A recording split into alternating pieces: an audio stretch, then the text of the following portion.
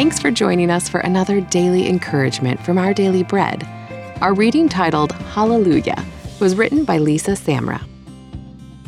Astonishingly, it took Handel only 24 days to write the orchestral music for the Messiah Oratorio.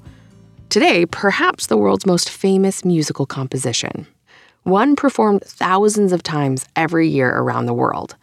The magnificent work reaches its climax nearly 2 hours after it begins, with the most famous part of the oratorio, the Hallelujah Chorus.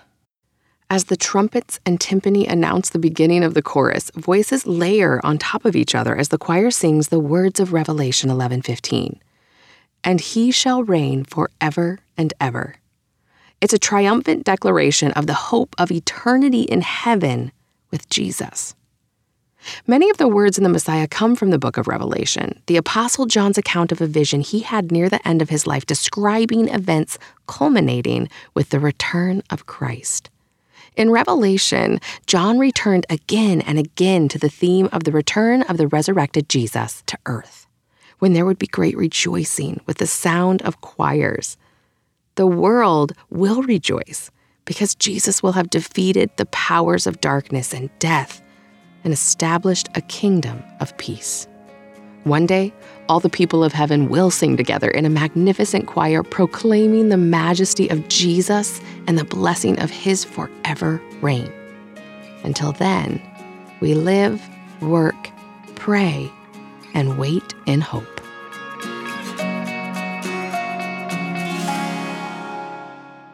Today's Our Daily Bread devotional scripture reading is from Revelation chapter 11, verses 15 through 18. The seventh angel sounded his trumpet, and there were loud voices in heaven, which said, "The kingdom of the world has become the kingdom of our Lord and of his Messiah, and he will reign forever and ever." And the 24 elders who were seated on their thrones before God fell on their faces and worshipped God, saying, "We give thanks to you, Lord God Almighty, the one who is and who was, because you have taken your great power and have begun to reign. The nations were angry, and your wrath has come. The time has come for judging the dead and for rewarding your servants, the prophets, and your people who revere your name, both great and small, and for destroying those who destroy the earth."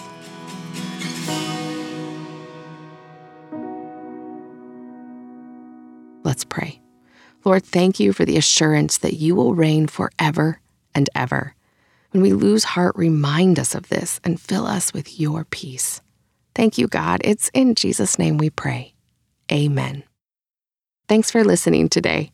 My name is Alicia Reisinger, and today's encouragement was provided by Our Daily Bread Ministries.